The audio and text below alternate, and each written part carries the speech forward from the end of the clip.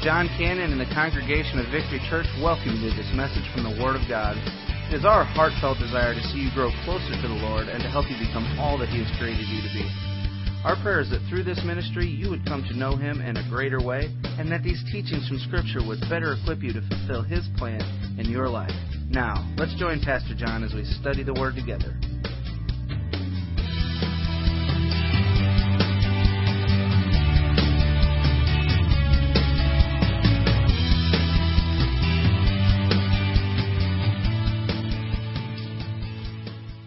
Are you there in 2 Corinthians chapter 5 and verse 14? If you are, give me a head nod. Are you there? This week's D6 theme is on discipleship.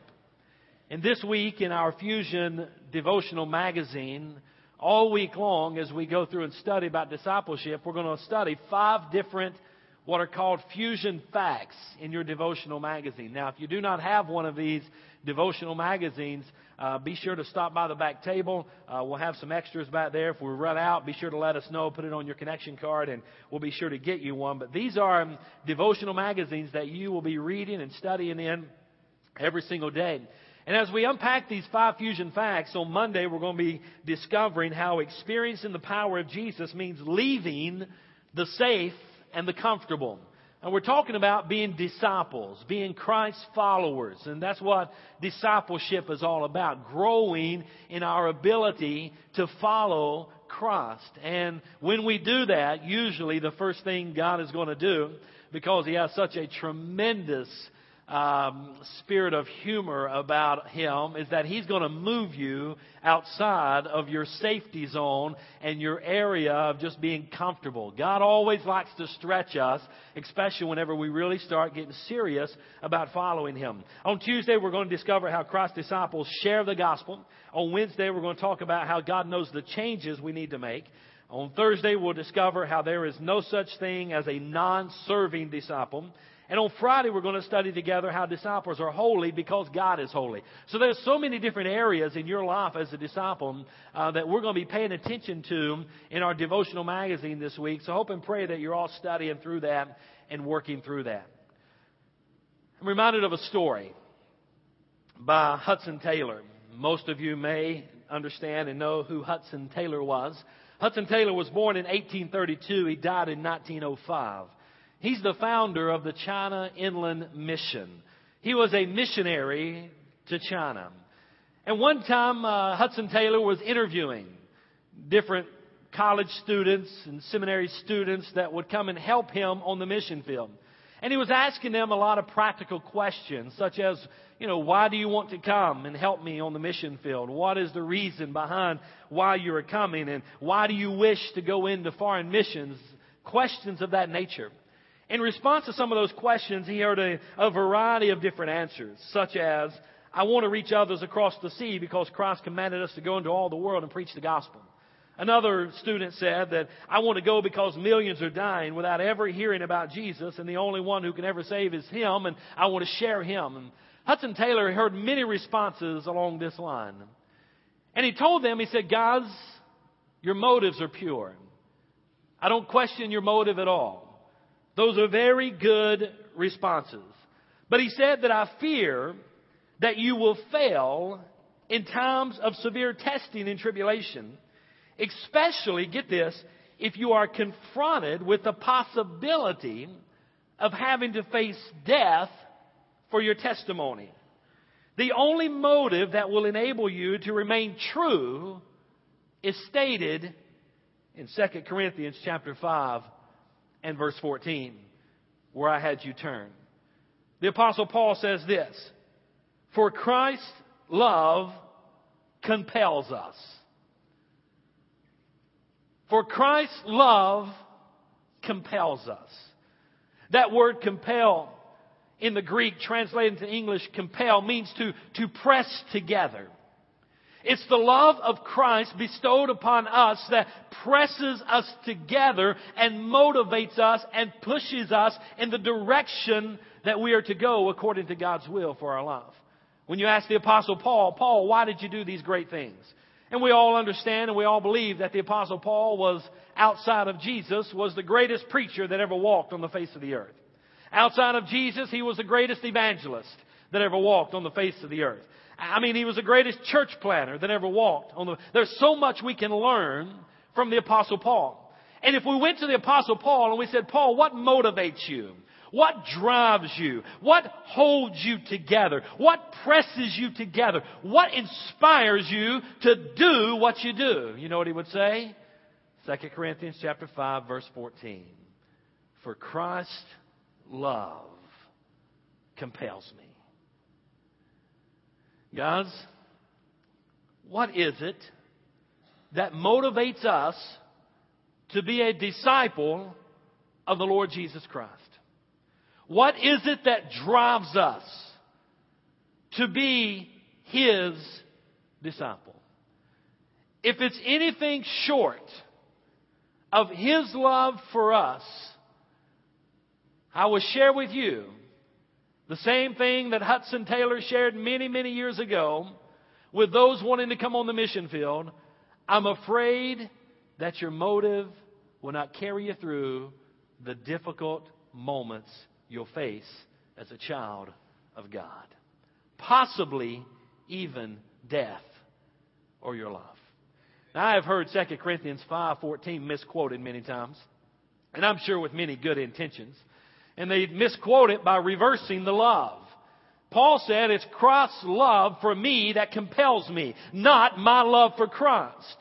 I've heard people say, well, I love Christ so much, that's what motivates me, and I am like the Apostle Paul, that's what compels me. That's not what Paul said. Hello? Paul had a good understanding of God's love for him. And the love that God had for him is what compelled him and motivated him. Has nothing to do with your ego. Has nothing to do with sometimes your Christian arrogance of being a great child of God. Has everything to do with God and nothing to do about you. Hello? You've seen the macho Christian people that walk around like they're so spiritual.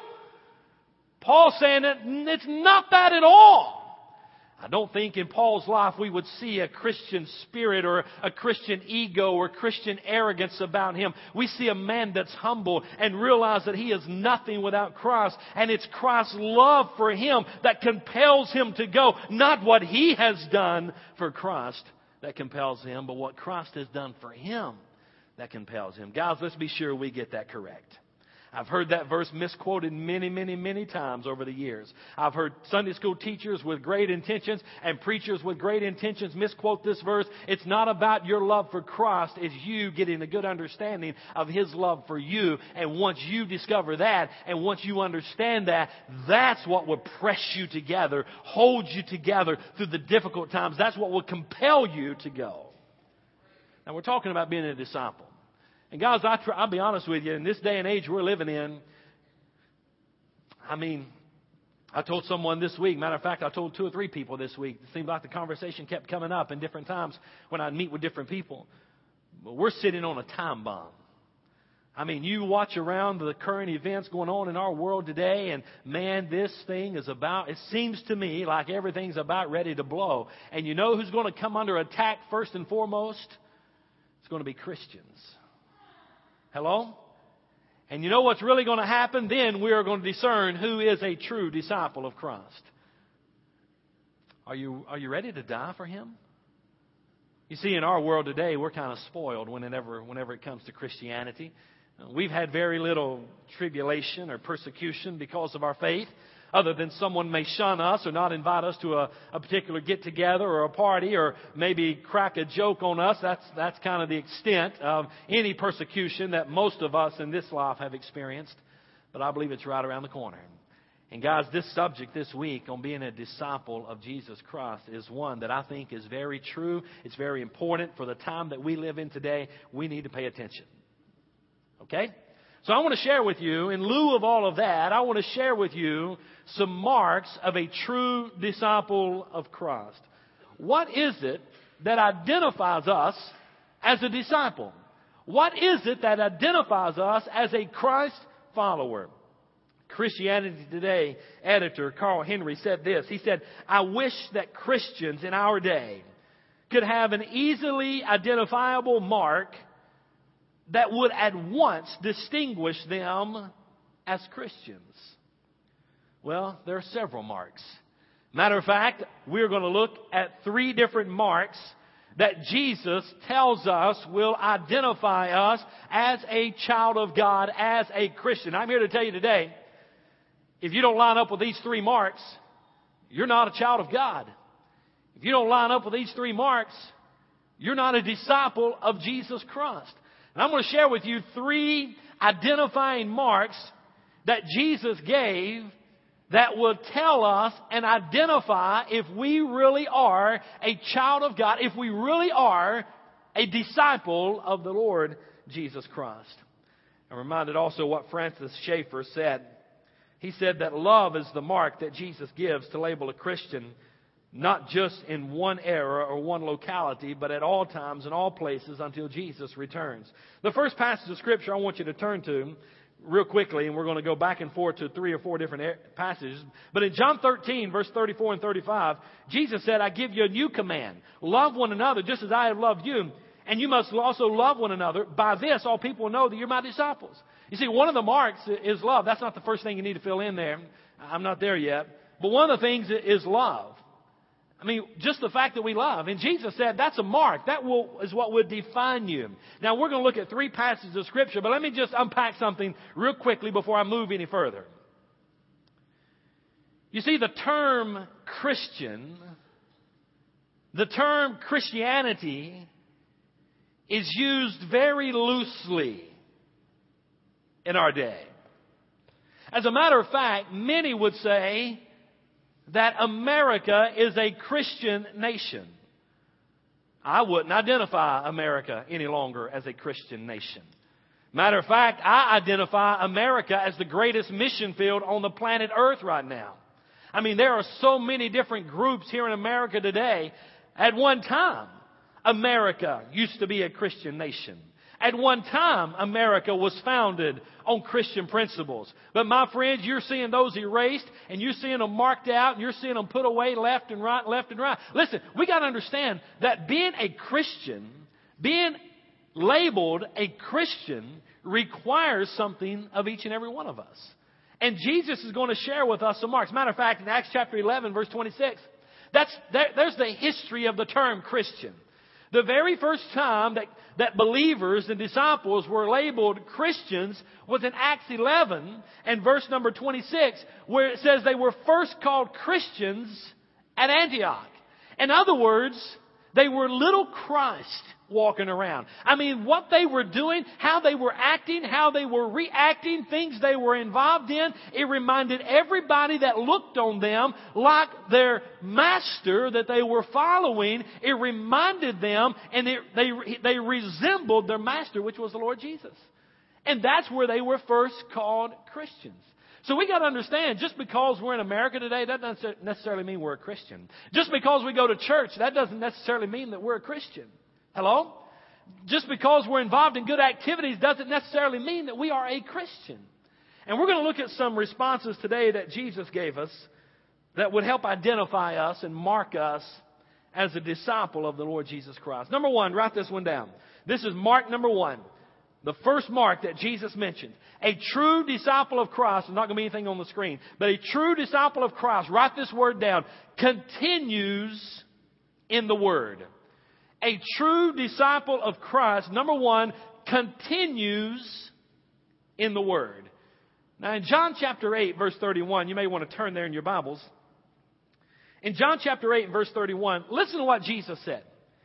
And Jesus said to the Jews who had believed Him, notice the very first word, if you continue in my word, you really are my disciples. Notice the condition. The condition is on if. Jesus said, if you continue in my word, you are my disciple. So continuance in the Word of God is something that would mark us or identify us as a disciple of the Lord Jesus Christ. Now, I believe there are 2 things that are necessary if we truly want to continue in the Word. Number 1, we must hear the Word. Guys, we've got to come to a point where we hear the Word of God. What's the best way to hear the Word of God? Well, to read it, to study it, to memorize it, to continually put ourselves in a place where the Word of God is faithfully taught. Friends, listen, if we're truly going to be a disciple, this week is all about discipleship. And if we're truly going to be a disciple, we must continue in the Word. And we must hear what the Word says. You see, the trouble with discipleship begins right here. You see, there are a lot of folks that hear the Word of God taught, but they're not listening, or they want to hear what it's saying. Matter of fact, the Word of God is available, it's taught to us, but many times we don't want to hear it. I'm reminded of the story of Harry Ironside. And Dr. Ironside was pastoring a church, and a husband and a wife team were coming occasionally. Most of the time it was just the wife that would come to church. Dr. Ironside pulled the wife aside one Sunday, and she said, "I noticed that your husband doesn't come very often with you to church. Does he not enjoy our church?" And she said, "Oh, Dr. Ironside," she said, "he loves our church. He loves the people of the church. He enjoys the atmosphere. He enjoys the friendliness. He loves the church. It's your sermons that he doesn't like." And he said, "Really?" I said, "Yeah." He said, "When you preach the Word of God," he told me, "it takes him weeks to get over it because he doesn't like what you're saying. That's why he's not here." Friends, let me tell you something. There's people like that in every church across America. Matter of fact, you look around in our church. I got to thinking about that after I read that story about Dr. Ironside. And I got to thinking about our church. And I got to thinking about people that used to be sitting right where you're sitting. And they land in here every few months or so, and then they're gone. Could it be that they're hearing the Word, but they're not taking heed to the Word? Could it be that they're hearing what is being taught, but the Word of God is so powerful and so convicting that the easiest thing to do is just avoid it altogether? You see, a true disciple of Christ, he hears the Word of God, and he takes heed to the Word of God, and he grows thereby, and he realizes that it's a sword that's sharp. The Word of God is like a two-edged sword. It cuts going and a coming. Even down to the very depths of our being. Hello?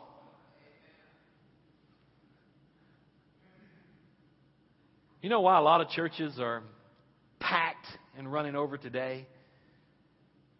It's because a lot of churches have turned into entertainment centers, and they're more concerned about making everybody feel good than they are proclaiming what thus saith the Lord. And guys, let me tell you something. One day I've got to stand before God and give an account of what I preach behind this podium. Hello? And I took a vow many years ago to God that I will proclaim your Word.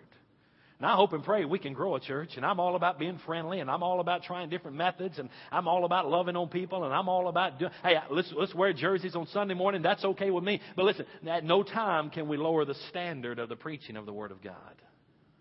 That must stay preeminent in everything that we do. If we're going to be a true disciple of Christ, we must continue in the Word. And the first way to do that, we must hear the Word. And then secondly, just continue in the Word. Just continue in the Word. Look what he says in John 8:31. Jesus said to the Jews who believed him, these are the followers, these are his disciples, "If you continue in my Word, you really are my disciples." You see, that continuing in the Word applies holding to the faith of the Word of God. You see, I'm reminded as I was studying this passage of Scripture out this week, and I was reading all through John chapter 4 and 5 and 6 and 7 and 8 and all, just really the Gospel of John, and unpacking and paying attention to all the teaching that Jesus was doing. Do you realize, guys, that there were many questions that were brought up to Jesus? He's given some profound, startling truths as he's teaching through the Gospel of John. And there are many questions that were brought to him, such as, how can a man be born again when he's old? How can this man give us flesh or his flesh to eat? What does he mean? You will look for me and not find me, and where I go you cannot come. There were many questions that were brought up. But let me shine some light on this. Do you realize that these questions that were raised because of his teachings were raised primarily by the people at large and not his true disciples. Understand what I'm saying? There was a mass multitude following. Primarily the questions were raised by the people at large and not his true disciples. The point I want to make is this. His disciples followed him. Whether they understood everything he was saying or not, they continued in his word and they followed him. You see, sometimes I get addressed by people that question a lot of the Word of God. You know what, guys? We've got to come to the place, if we're a true believer of Christ, that we just accept His Word by faith. And we just believe what He said is true. And we just pray. And I'm not saying asking questions is wrong. I'm not talking about when you have a sincere heart and you're trying to understand Scripture. I'm talking about these questions that call into question God being who He is, Jesus being who He was, the truth of God's Word being what it really is. I'm talking about those questions that really are questioning the whole faith of Christianity. That's trouble. True disciples listen to what He says. Said, okay, Jesus said it. It's true. I may not understand everything about it, but I'm going to follow, and I'm going to grow, and I'm going to learn, and I'm going to continue in His Word. You see, you don't have to understand everything in the Word of God to be a disciple of Christ. You just got to give your life to Him and then follow Him and continue in His Word. That's number one. Mark number 2, jot this one down if you will, please. A true disciple of Christ not only continues in the Word, number 2, he loves one another. Now, I'm talking about ways that we can identify if we are a true disciple of Christ. Number 1, we continue in the Word. Number 2, we love one another. We love one another. Look what Jesus said in John chapter 13. Now, all of these marks that I'm giving you were spoken by the Lord Jesus Christ Himself. He said, continue in the Word, and you'll be my disciple.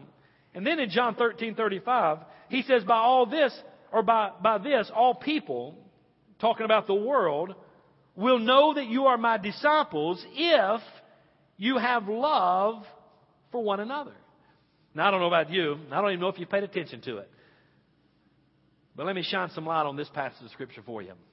You see, in John 13:35, there's a unique quality in this verse. There's something that should have jumped off the pages to you. What is the unique quality that we see in John 13 and verse 35? It's at the beginning. He said, by this all people. You see, Jesus gave the reference point to the world. He said, by this all people will know you're my disciples. He said, the world will know you're my disciple. Now, what is the mark that the world is going to look at to know if we are a true disciple? What is it? It's how we treat each other. It's the love that we have for each other. Now, hold on to your hats here, guys. I think this is pretty profound, what our Lord is telling us here. Notice there's no reference to the world judging us in John 8:31. Continue in the Word. Be my disciple. But here Jesus said, now I'm going to let the world judge you. It's almost like Jesus calls a timeout. Timeout. And he turns from His disciples. He turns to the world and He said, world, I want you to be the judge whether this bunch over here is truly my disciple. And here's how you judge it. I want you to judge them. I want you to look at them. I want you to pay attention how they treat each other. That will be what identifies them as a disciple. Wow. Guys, do you realize this is the only time when Jesus turned to the world? And He said, by this, all people, the world will know that you're my disciple. If you love one another. The only time Jesus turned to the world and said, world, I want you to judge my church. Wow. Hey, church, don't be upset when the world looks at you and questions and calls into account possibly some inconsistencies in your life or some hypocrisy that may be there. Don't you get angry with them. If anyone calls into question any hypocrisy or us inconsistencies in our life, you know what it should do? It should drive us to our knees. And we should repent because we failed the test that Jesus put in place for the world to judge whether we're truly a child of God or not. Wow. Hello? That's good stuff, isn't it? You know what we need to do? We need to open up the veil and the curtains, the windows of Victory Church. And we need to say to the world that's out there, O'Fallon, Lebanon, Mascoutah, Fairview Heights, Belleville, Shiloh, help me out, Troy, Edwardsville, the whole area. I want you to look at how we treat each other. You be the judge. That's what Jesus said. By this, all people will know that you're my disciples if you have love one for another. So how would the world judge you? How would people in your community judge you? How are you treating each other? Listen, guys, there's no big I's and little U's around here. There's nobody more important than anybody else around here. Hello? And if for some reason you think you are more important, you've got a sin problem. It's called pride. Hello? Hey, I'm just trying to be real. You know what we're to do? We're to love each other. I don't care where you've come from. I don't care where you've been. You know what? It doesn't matter to me. All that matters to me is that I show Christian love to you. Now, how do we do that? Can I unpack that real quickly? I know it's time to close. Can I unpack it real quickly? How do we show this love? I mean, this is the standard that Jesus gave the world permission to judge us on whether we love one another or not, whether we're true disciples or not, based on how we love each other. What is this love? What is this love that he's talking about? Obviously, it's a special kind of love. Obviously, there's many characteristics of this love. But how does such a special love operate? Oh, I don't have time to preach it. But I would love to just go and unpack the entire book of 1 John. You need to write that down. The entire book of 1 John deals with how we are to love one another. Matter of fact, it's an entire commentary on how to treat your brother in Christ. 1 John, the whole epistle, the whole book. Read it. Oh, it's good. That's what is used to teach us how to love one another. You see, many of us know John 3:16, don't we? We know that verse. Boy, we've got it memorized, don't we? Let's say it together. For God so loved the world that He gave His only begotten Son, that whosoever believeth in Him should not perish but have. We know that verse. But do we know 1 John 3:16? Most do not. 1 John 3:16. Turn your Bibles. Look at that real quickly. You got to get to that verse. 1 John 3:16. This is how we have come to know love. He laid down His life for us. We should also lay down our lives for our brothers. There's the mark. There's the kind of love. Jesus said, that's the love that I want you to show in my church, where you lay down your life for your brothers. And if anyone has this world's good and sees his brother in need, but closes his eyes to his need, how can God's love reside in him? Little children, we must not love with word or speech, but with truth and action. May I remind you, church, oh, get this, church. He's not writing to the world here. He's writing to the church. Okay? Oh, can I just be so truthful?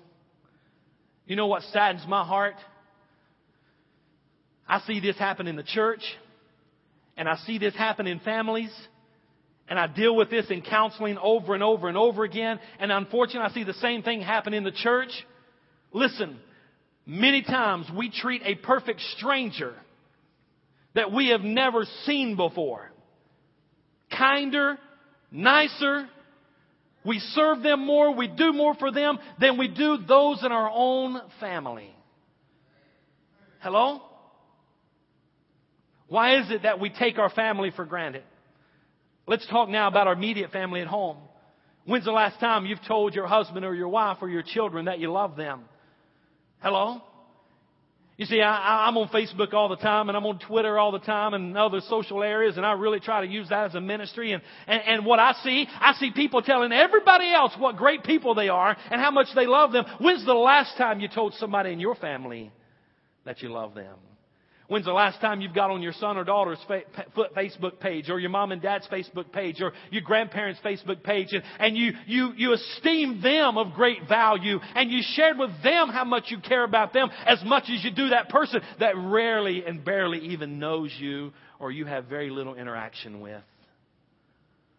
Can I bring that into the church? You mind if I meddle a little bit? Matter of fact, where I went to Bible college at Trinity Baptist Bible College in Asheville, North Carolina, they told me, my theology professor and my homiletics professor said, listen, if you don't get in there and meddle a little bit in somebody's life, you really haven't preached a whole lot.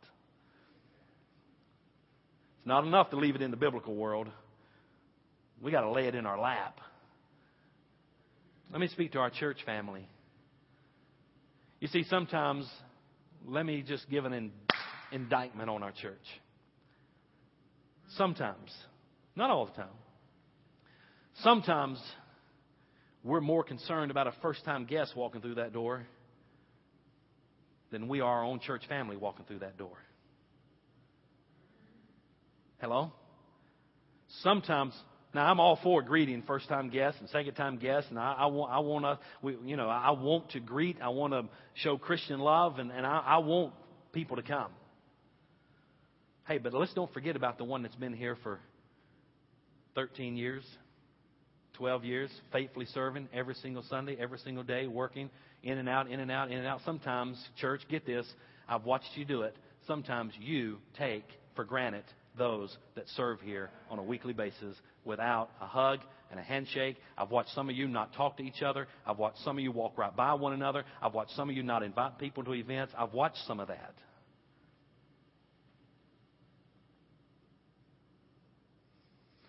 Maybe it's a hard place to say amen.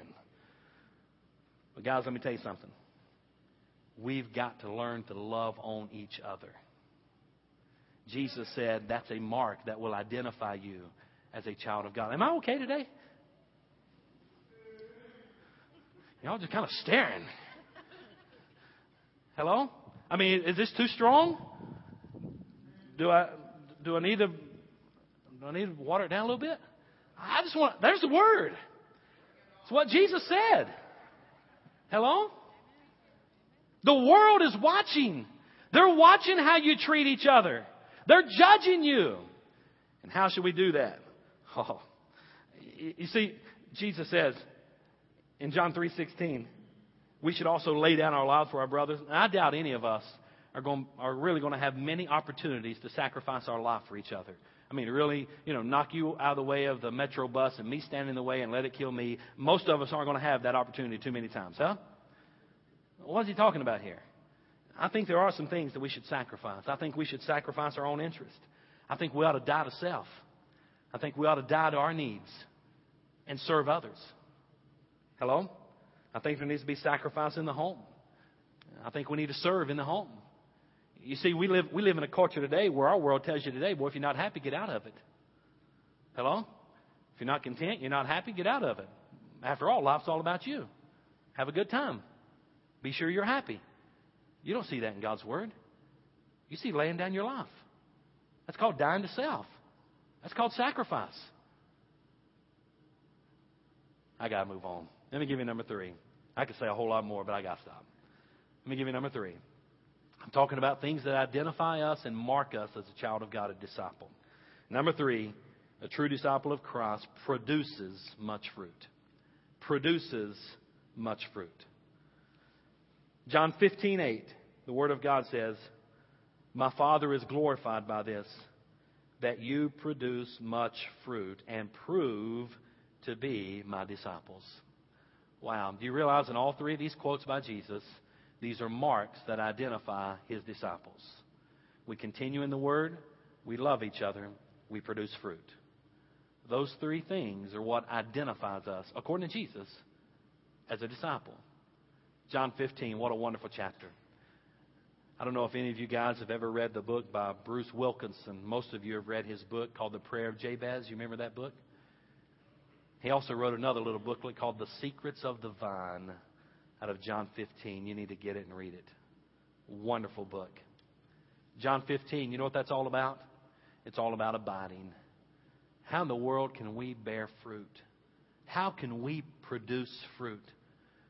John 15 gives us several successful steps for fruit bearing. I'm not even going to have time to unpack them, but I'll give you one or two. Number one, recognize your own inability to produce it. Guys, you can't produce fruit by yourself. Check the ego at the door. Check the arrogance at the door. Check the spiritual haughtiness at the door. You can't do it by yourself. Hello? Come on, guys. You with me? You can't do it by yourself. And if we're ever going to produce fruit, we got to realize that I am completely inadequate to do it. I cannot do it by myself. In John 15, in verse number 5, Jesus said, I am the vine, you are the branches. The one who remains in me and I in him produces much fruit, because you can do nothing without me. Notice, it did not say you cannot do big things without me. Jesus didn't say you can't do much without me. He said you can do what? Say it for me. Nothing. Say it for me, church. Say it again, out loud. What can you do without him? One more time. Say it again. Get a hold of that. Oh, if we can get a hold of that. Without him, I can do nothing. Without him, I can do nothing. Without him, I can do nothing. Jesus said, the third mark that you're my disciple, you produce fruit. And then he said in verse 5, the only way you can produce it is if you remain in me and I in you. Verse number 4, he also said, remain in him. Remain in me and I in you. Just as a branch is unable to produce fruit by itself unless it remains on the vine, neither can you unless you remain in me. There's a negative and a positive here. The negative is the nothingness that you can produce without him. The positive is all the great fruit you can produce with him. I wonder, did you pass the test? Are you a disciple of Christ?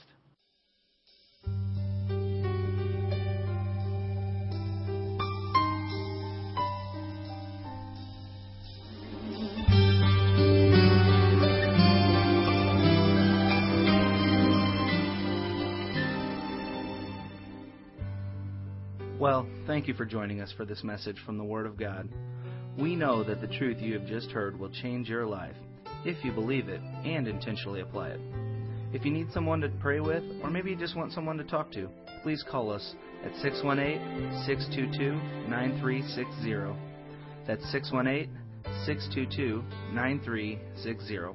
Or you can email us at victory@victorychurchonline.net. That's victory@victorychurchonline.net. If you're interested in obtaining more teaching materials, or if you'd like to partner with us in this ministry, please contact us. You can call, email, or send a request to 715 Lake Point Center, Suite 109 in O'Fallon, Illinois. Or come check us out on the web at www.victorychurchonline.net. And again, we thank you and are glad you could join us.